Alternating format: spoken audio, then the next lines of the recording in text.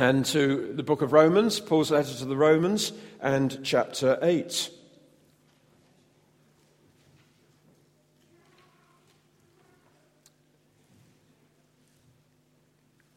Romans 8, and I'm going to read from verse 31. What then shall we say in response to this? If God is for us, who can be against us? He who didn't spare his own son, but gave him up for us all, how will he not also, along with him, graciously give us all things? Who will bring any charge against those whom God has chosen? It's God who justifies. Who is he that condemns? Christ Jesus, who died, more than that, who was raised to life, is at the right hand of God and is also interceding for us. Who shall separate us from the love of Christ? Shall trouble or hardship or persecution or famine or nakedness or danger or sword? As it's written, for your sake we face death all day long. We're considered as sheep to be slaughtered. No, in all these things we're more than conquerors through him who loved us. For I'm convinced that neither death nor life, neither angels nor demons, neither the present nor the future, nor any powers, neither height nor depth, nor anything else in all creation will be able to separate us from the love of God that is in Christ Jesus our Lord.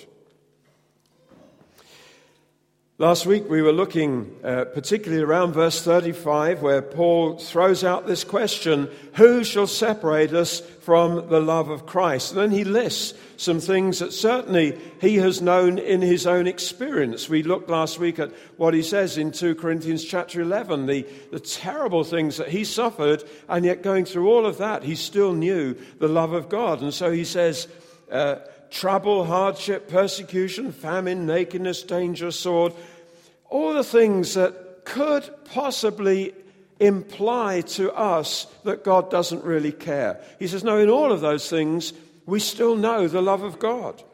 And there are many things that can happen to us. We think, where's God now? Does God really love me? And so he quotes there from Psalm 44, for your sake we face death all day long.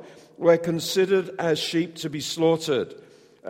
Presumably, because obviously as Paul is writing that, he doesn't have his copy of the Bible to quote it, nor does he have an electronic device he can just turn it up. It's in his mind. So presumably that's a verse that meant quite a lot to him, as is having the 39 lashes 5 times, being shipwrecked 3 times, and all the other stuff. He's thinking, that verse comes to his mind, for your sake we face death all day long. And in Psalm 44, where it comes from, he says, the psalmist says, verse 13, you've made us a reproach to our neighbors, the scorn and derision of those around us. You've made us a byword among the nations. The people shake their heads at us.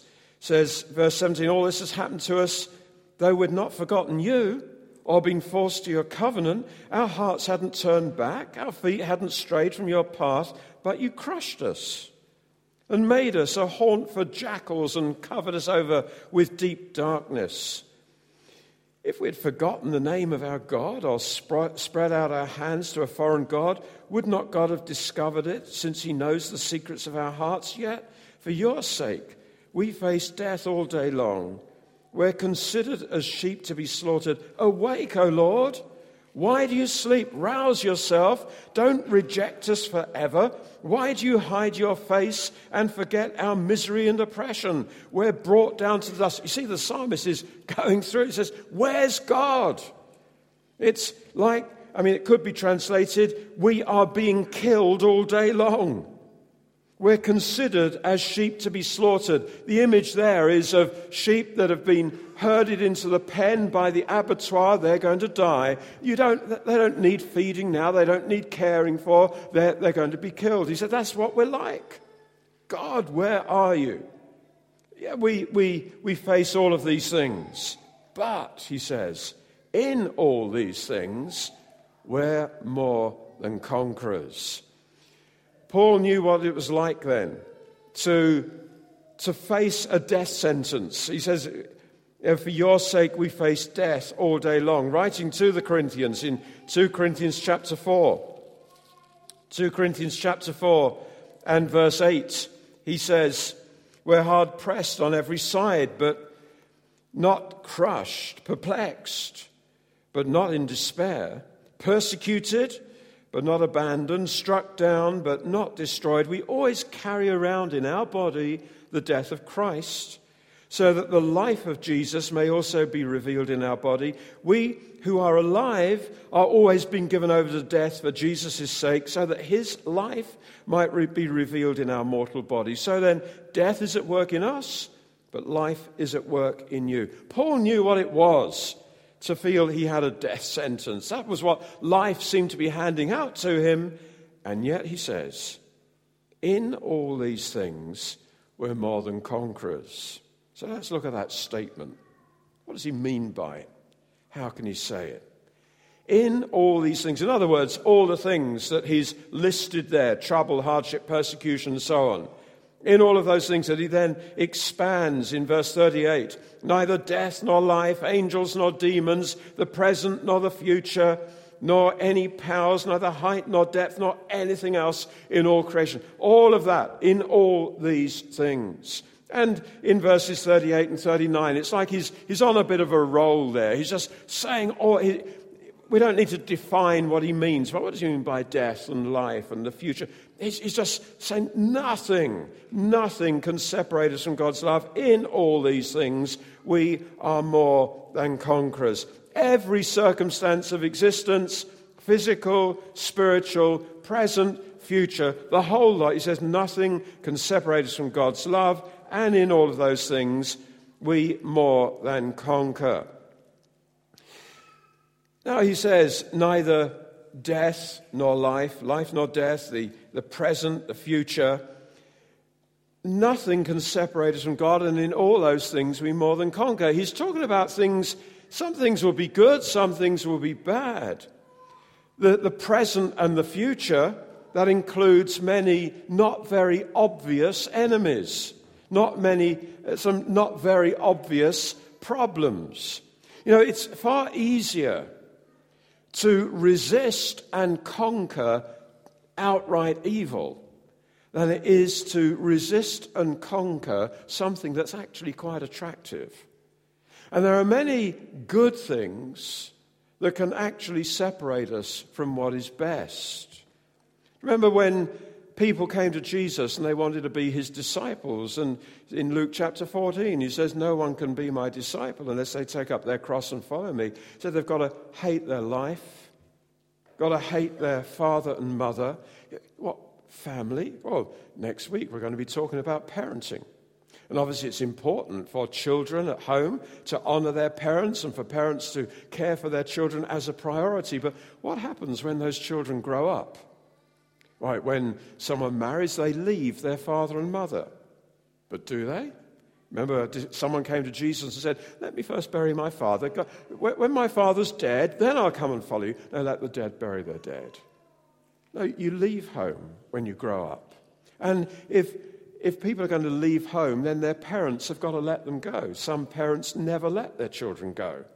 Their children still are number one priority. Though they're adults, left home, but they're still number one priority, always coming in the way of church commitment to Christ. Jesus said, no, if you want to be my disciple, all of those good things can stand in the way of the best. We've got to be more than conquerors. Remember, Jesus is teaching, and his mother and brothers are outside. They want to see him. He said, no, who are my mother and my brothers? Of course, he honored his mother. Not going to come in the way. Not going to come in the way of what God is calling him to do. In all these things, not only the evil, but even good things that can get in the way. Family, friends, career, possible house move, all kinds of things they're good, attractive. But hey, wait a minute. Who comes first? Am I here to serve God or here for these things? Sometimes hard choices have to be made. So Paul says nothing physical, spiritual, any location, any time, nothing can separate us. Well, nothing must. In all these things, more than conquerors. It's always God first. Then he says, we are more than conquerors. It's a wonderful translation, and actually one of the earliest English translations of the Bible had that expression, more than conquerors, and no other translation really has ever bettered it since. It's just such a neat phrase. But the idea there, one commentator, it's not a good translation, but one commentator says, in all of these things we are excessively victorious. It's a bit of a mouthful, but it's saying we not only win, we hyper win, we super win, we excessively conquer. Now, what does that mean? Paul isn't saying we become superheroes. He's not saying we become full of confidence where we can face anything. Many people find that attractive. See all the books there are, all the articles there are about being assertive, building your self-esteem, how to win through. And that's a very attractive idea, self-help. Let's make ourselves assertive, make sure we're always on the winning side. If we're into selling things, that we always close the deal. Whatever we're in, we have our own way. No, it's not talking about that. It's not talking about becoming a superhero full of confidence, nor, of course, some people can read it the other way and say, I couldn't possibly live this life. I can't be some kind of superhero. And if that's what it means to be a Christian, if to be a Christian I've got to conquer this habit, I've got to change that, I can't do it. So it's not saying we've got to be strong, because the key words are through him who loved us. In all these things, we are more than conquerors. How?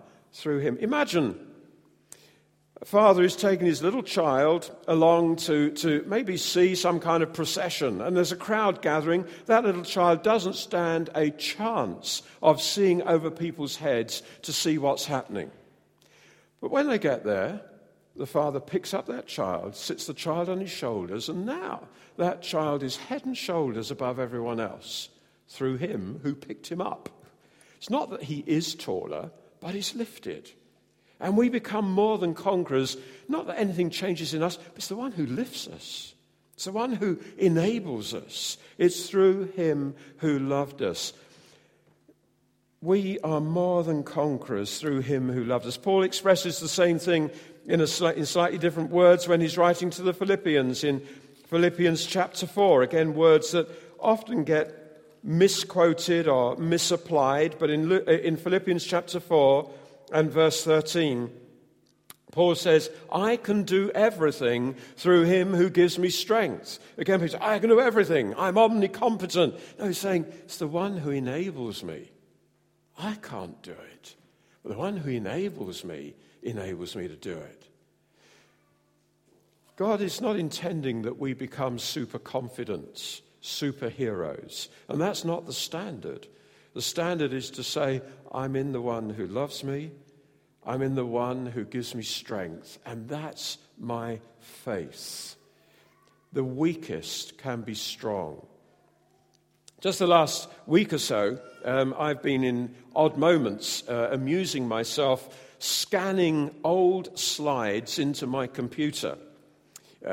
Slides are old technology. Some of you've got to be of a certain age to even remember taking slides. But anyway, I've got all these boxes of slides going back to when I was at university and all the way through, and just scanning them in. And it's just kind of going down memory lane. Yesterday, I put a few into the computer from when I first left college and became the minister of a church. I was aged 25, leading a church, not married. And it just stirred some memories of there I was living on my own. I had a small bed sitter and facing some pretty powerful personalities who thought this young guy, they could keep him under his thumb and they'd get him to do and say what they wanted him to do and say. And I just thought, how on earth did I withstand all of that? How did I face those people out? When you had a conflict, you went back home, no one to talk to, just 25 years old, in a situation on my own to bring a church through change. I thought, I couldn't do that. But yeah, through him who loves us. It's not that we're anything. It's not that we've got a strong person. No. Let the weak say, I'm strong. The call to follow Christ is not just for superheroes. It's for those who know their need and they know the one who has loved them. In all these things, big obstacles. How did Paul cope with the 39 lashes 5 times? How did he cope with being rejected by his friends? How did he cope with shipwrecked 3 times? Why didn't he give up? Well, because there's someone carrying him, someone who loves him. It's not that we have to be strong. It's the one that we belong to. And in all these things, we're more than conquerors, because whatever they do, whatever happens to us, it's all working for our good. It says in all these things, God works for the good of those who love him. We can't lose. Whatever we go through, it's earning a bigger crown for us. And if they kill us, it brings us home sooner. In all these things, we are excessively victorious. They can't take that away from us because God has loved us. Now, Paul goes on to say, I'm convinced that neither death nor life, angels and demons and so on, shall be able to, neither anything else in all creation will be able to separate us from the love of God. Now, some people draw some wrong conclusions from what Paul is saying there. One wrong conclusion or one wrong question. People say, yeah, but if you look at the list of things that can't separate us from God, it doesn't mention me. In other words, it's not saying that I can't separate myself from God's love. In other words, what if I get into black depression?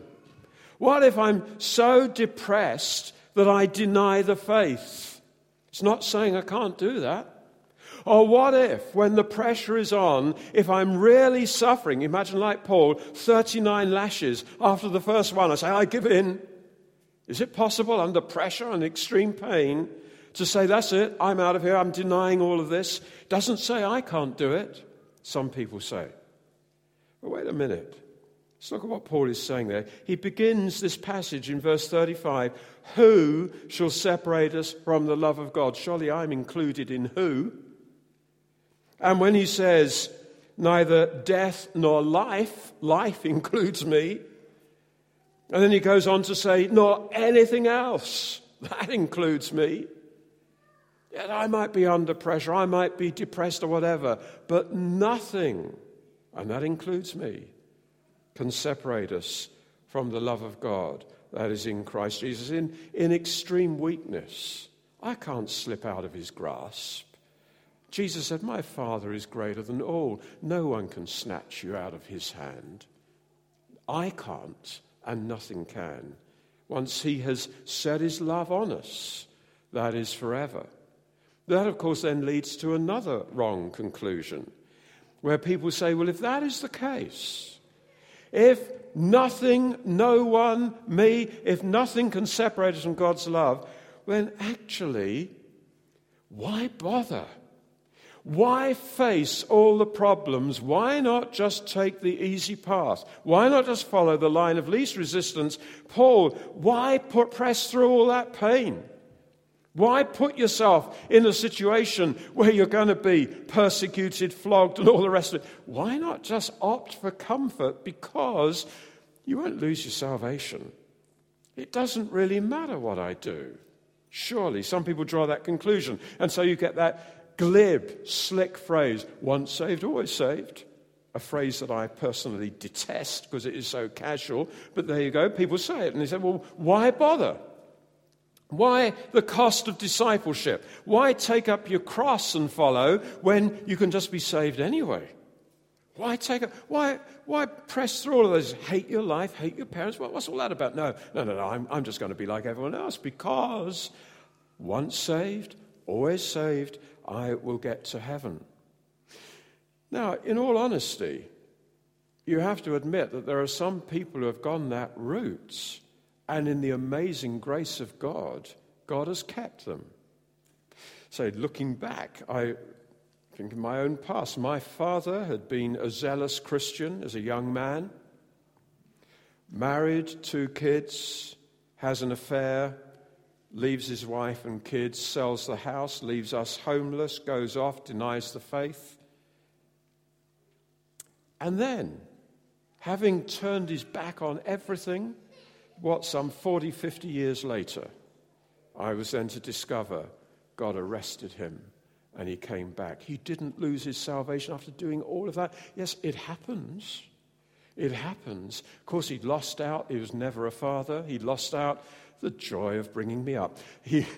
But God didn't let go of him. You say, oh, well, yeah, it doesn't matter then. Doesn't matter. You can really kick over every line and God will still keep you.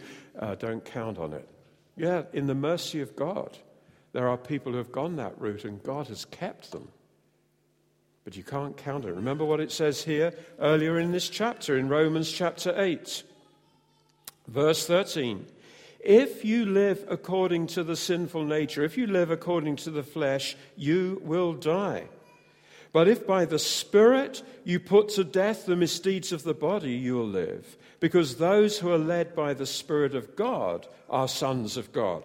If you live according to the flesh, you will die. You can't dismiss that. It says it. It says it. And then you think of what Paul says in chapter 6. We dwelt on that at length. What shall we say then? Shall we go on sinning so that grace may increase? By no means, Paul says. We died to sin. How can we live in it any longer? So all the warnings are there. No. We can't say, once saved, always saved. It doesn't really matter what we do. No, we're saved into Christ. We're saved into relationship with him. Salvation is not about ultimate acceptance into heaven. It's not ultimately, I've got a ticket to heaven, so it doesn't matter what happens now, between now and then.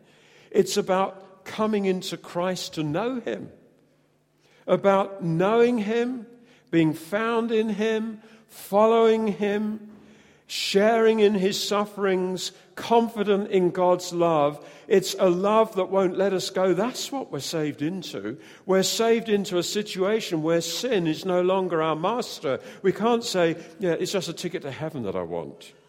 Well, you'll only discover when that point comes whether you had that ticket. No, make your calling and election sure, the Bible says. So people draw wrong conclusions. They say, the list doesn't include me. I can get myself out of God's love if things go wrong. No. God is bigger than that. Others say, well, it doesn't really matter how we live. Oh, yes, it does. Then what are the intended conclusions? What does this scripture mean? In all these things, we are more than conquerors through him who loved us. I am convinced that neither death nor life, neither angels nor demons, neither the present nor the future, nor any powers, neither height nor depth, nor anything else in all creation will be able to separate us from the love of God that is in Christ Jesus our Lord. Those final words, so important, in Christ Jesus. One of the things we've learned so far, hopefully going through this letter, is that is our position. We are in Christ Jesus. Remember what we saw back in chapter 5. There are these two men in human history, Adam and Christ. Adam, the first man, and therefore all of humanity in Adam. And then there's another first man, as it were, the second man. Christ comes. And we're either included in Adam's race, sin, judgment, death, or we're lifted out of Adam's race and we're put in Christ, where there's righteousness, there's life, and there's glory forever with the Lord, eternal life. In Adam, in Christ. We've come out of Adam and we are in Christ. In chapter 5, verse 10, Paul said, when we were God's enemies, we were reconciled to him through the death of his Son. How much more, having been reconciled, shall we be saved through his life, or in his life? We are in Christ Jesus. In all circumstances, that is our position. Now, what does it mean then to be in Christ. Well, then there's this wonderful expression here, wonderful words in chapter 8, verse 39. The love of God that is in Christ Jesus our Lord. If we're in that position, if we're in Christ, then what do we find in him? What's it like to be in Christ? Well, there's the love of God that is in Christ Jesus. Now, that's a little phrase worth dwelling on. That's something to feed on, something to live on. The love of God that is in Christ Jesus. If we're in Christ, we are eternally the object of God's love. The love of God in Christ. It's love that is unilateral. That is to say, it's not necessarily mutual. God loved me in Christ before I loved him. While I was still an enemy of God, he loved me. And it's like Jesus came, loving me when I was a sinner, when I was rebellious against God, when there was stuff in my heart, my thought life, my actions, dishonesty, you name it. Not that I was the worst criminal ever, but I was a human being. Still am, I hope. And human beings sin. And it's the very heart of us. It's our nature to be rebellious against God, to be self-centered, thinking we know best. And Jesus comes loving me when I don't love him. And he says, you can't cope. You can't live with that lot. You don't dare face a holy God. Tell you what, I'll take it all. Everything you've done, everything you've thought, every secret, tell you what, I'll take it all on me. So it's as if I thought it, as if I did it, as if I wanted it. I'll take the whole lot, because you can't cope. You daren't. With all of that and all that you're going to do, you daren't face God. I'm having the lot. Everything in your past, everything in your future, I'll take it. Well, he takes it. I haven't got it anymore. Then he says, now look what I'm going to do. And he goes to the cross. And there he is punished for this that I did, that I thought, that I wanted, that I will do. He is punished. And I look at him. And why are you doing that? I did it. I thought it. He's taking it, blow after blow. My God, why have you forsaken me? He cries. No point does he look at me and say, hey, wait a minute, have it back. No, he takes it. And then he says, it's finished. The love of God that is in Christ Jesus. How could he do that? He hates sin, but he took mine. He loves God, but he faces the wrath of God. Leaves me, the guilty one, free. I don't deserve that. He takes it. It's finished, he says. Suffering God's wrath in my place, saving me. So I'm here free of it. Free of it totally. It's all gone. It's all finished, dealt with once and for all. Then, well, do I live true to that? No, I disappoint him. I let him down, but he's faithful. The love of God is in Christ Jesus. Consistent covenant love. Though I get it wrong and wrong moves, no, he's there, he's faithful, providing for me, giving more, correcting me when I go wrong, redirecting me when I make wrong choices, think I'm going to move there, I'll do that. No, you're going here. Oh, thank you. You saved me from that error. You got me out of that mess. Comforting when the pressure's on. Keeping, continually forgiving again and again. The love of God that is in Christ Jesus. Teaching, putting up with me, enduring, blessing, providing a place for me in heaven forever. Have you thought what it means, this little phrase? The love of God that is in Christ Jesus. Have you really let it get to you just how much Jesus loves you? Has it broken your heart? Just how much? How much is carried? How much is done? And how much is still doing? Why? What's in it for him? It's all for me. It's amazing love. Amazing love. It's totally one-sided. No, I love him, but what's my love compared with his?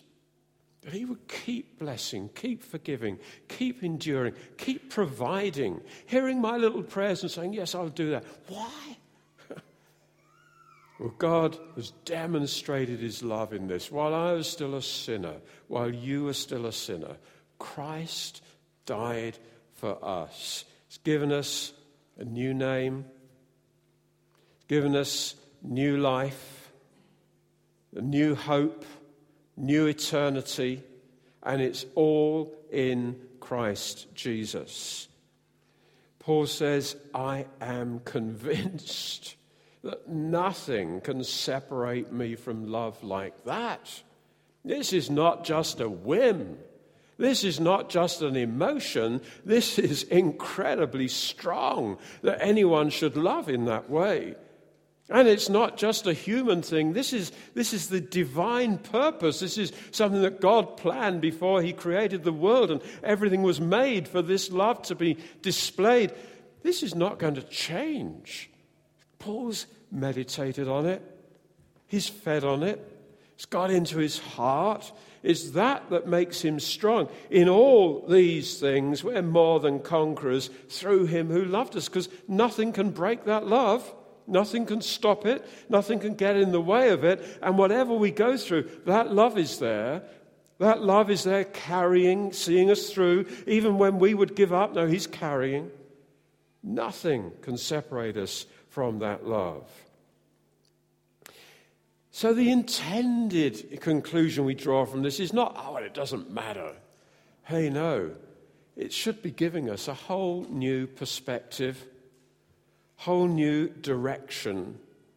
Now, I turn from me, where it's all about me, what I need, my rights, what I long for, my hurts. Who will listen to the sad story of all I've got? No, we turn from that. It's not about me. It's about him. Paul says, forgetting what's behind, I'm pressing forward to what's ahead. He had quite a story. Sometimes he tells it, but you tell he's a bit embarrassed even referring to things he's gone through, but he only says it because it will help what he wants to commend to people. But he's forgetting what's behind. There are some people who never forget what's behind. Always seeking out a new person to tell them their story and get some sympathy. Hey, no, it's not about me. It's about him. He's a much better person to look at than me and my history. How about him and his? We turn away from self-centeredness to focus on Jesus. Instead of saying, can I tell you about me? It's, can I tell you about Jesus? Instead of talking about me, let's talk about him. That's what Paul wants to do. He says, for me to live is Christ. To die is gain. But for me to live is Christ. It's all about him. He says, I want to know him. I want to be found in him.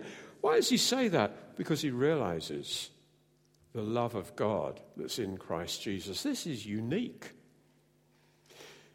And it's so unique that we will guard that precious relationship with God. We will not only guard it, we will develop it, because this is worth more than anything. Anything can change, but this won't. So we guard our relationship. We're not going to ever rebel, are we, against what God says in his word? Yeah, some of those difficult things I referred to when I started about the cost of discipleship. We're not going to shrink back. We're not going to rebel against it. We're not going to say, hey, wait a minute. Hey, this is the one who loved me. I'm not going to rebel against him. Even if the call to discipleship is hard and it hurts. No, I love him because he loves me. We're not going to rebel. We're not going to be casual and not so much rebel as kind of just drift. No, because he's the focus. We're not looking at anything else. He's the focus. Because this is totally unique, the love of God that is in Christ Jesus our Lord. Our perspective is not me, but him. He is more to be valued than anything else. Therefore, he is my focus, and I want to guard that relationship. I want to develop that relationship because I know, I believe I'm saved. And that's not a ticket to heaven, although ultimately we will be accepted into his presence. But it's no, I'm saved out of everything that would lead me away. I'm saved out of sin being my master. That's how I was, but I'm not that person anymore. I'm saved. I'm in Christ. I'm saved from those habits. I'm saved from that way of life. It's a new life in Christ, and I believe it. The love of God that is in Christ Jesus our Lord. In life, just about anything is liable to change. Things that we think are pretty certain, pretty secure, settled, well, they're not really. In a moment, anything can change. Things that have seemed secure for the foreseeable future, suddenly things can happen. There can suddenly be an accident, an illness, or a redundancy, or things suddenly change. We know that. We've lived through in recent years financial collapses and all the other stuff where people's savings have disappeared, jobs have disappeared. And then tsunamis, earthquakes, you name it, and terrorist attacks, anything can change in just a moment. Nothing is really secure. Everything is liable to change. So it makes sense to value most highly what will never change. And what will never change is the love of God that is in Christ Jesus. If that is our security, then we are secure. And that surely is what Paul is talking about here. In all these things, we're more than conquerors. Why? Well, it's because he's focusing on the love of God. He knows a lot of things changing, a lot of things that had once upon a time given him security. They're all gone now. It's continual change, but there's something that never changes. The love of God that is in Christ Jesus. One thing never changes. And therefore, that is what we hold to. So we have to ask ourselves, where do we find security? Right now, what is our life founded on? Is it the job, relationship, savings? What gives us our security? All of those things can go. What are we living for then? What are we working for? What's our ambition? Well, there's only one thing that endures forever, and that's our relationship with God. And Paul has come to such a strong position. Have you? Have I? Such a strong position where it doesn't matter what winds are blowing, it doesn't matter what circumstances are doing. He's got a place of security that's like his personal rock that is not moving when everything else is moving. And he goes through life in that place of security in all these things, facing death all day long, considered as sheep about to be killed. But in all these things, we're wonderfully victorious through him who loved us. Nothing will be able to separate us from the love of God that is in Christ Jesus. Then we focus on that, turn our attention to that, say, I want to know more about this. I want to dwell more on it. If I've already allowed drift to settle, I've got to come back right now because I don't know what's going to happen tomorrow. I need to know this love and to be secure in it. Then the things can change, but hey, I'm safe. Is that your position? Is that your desire? Let's pray.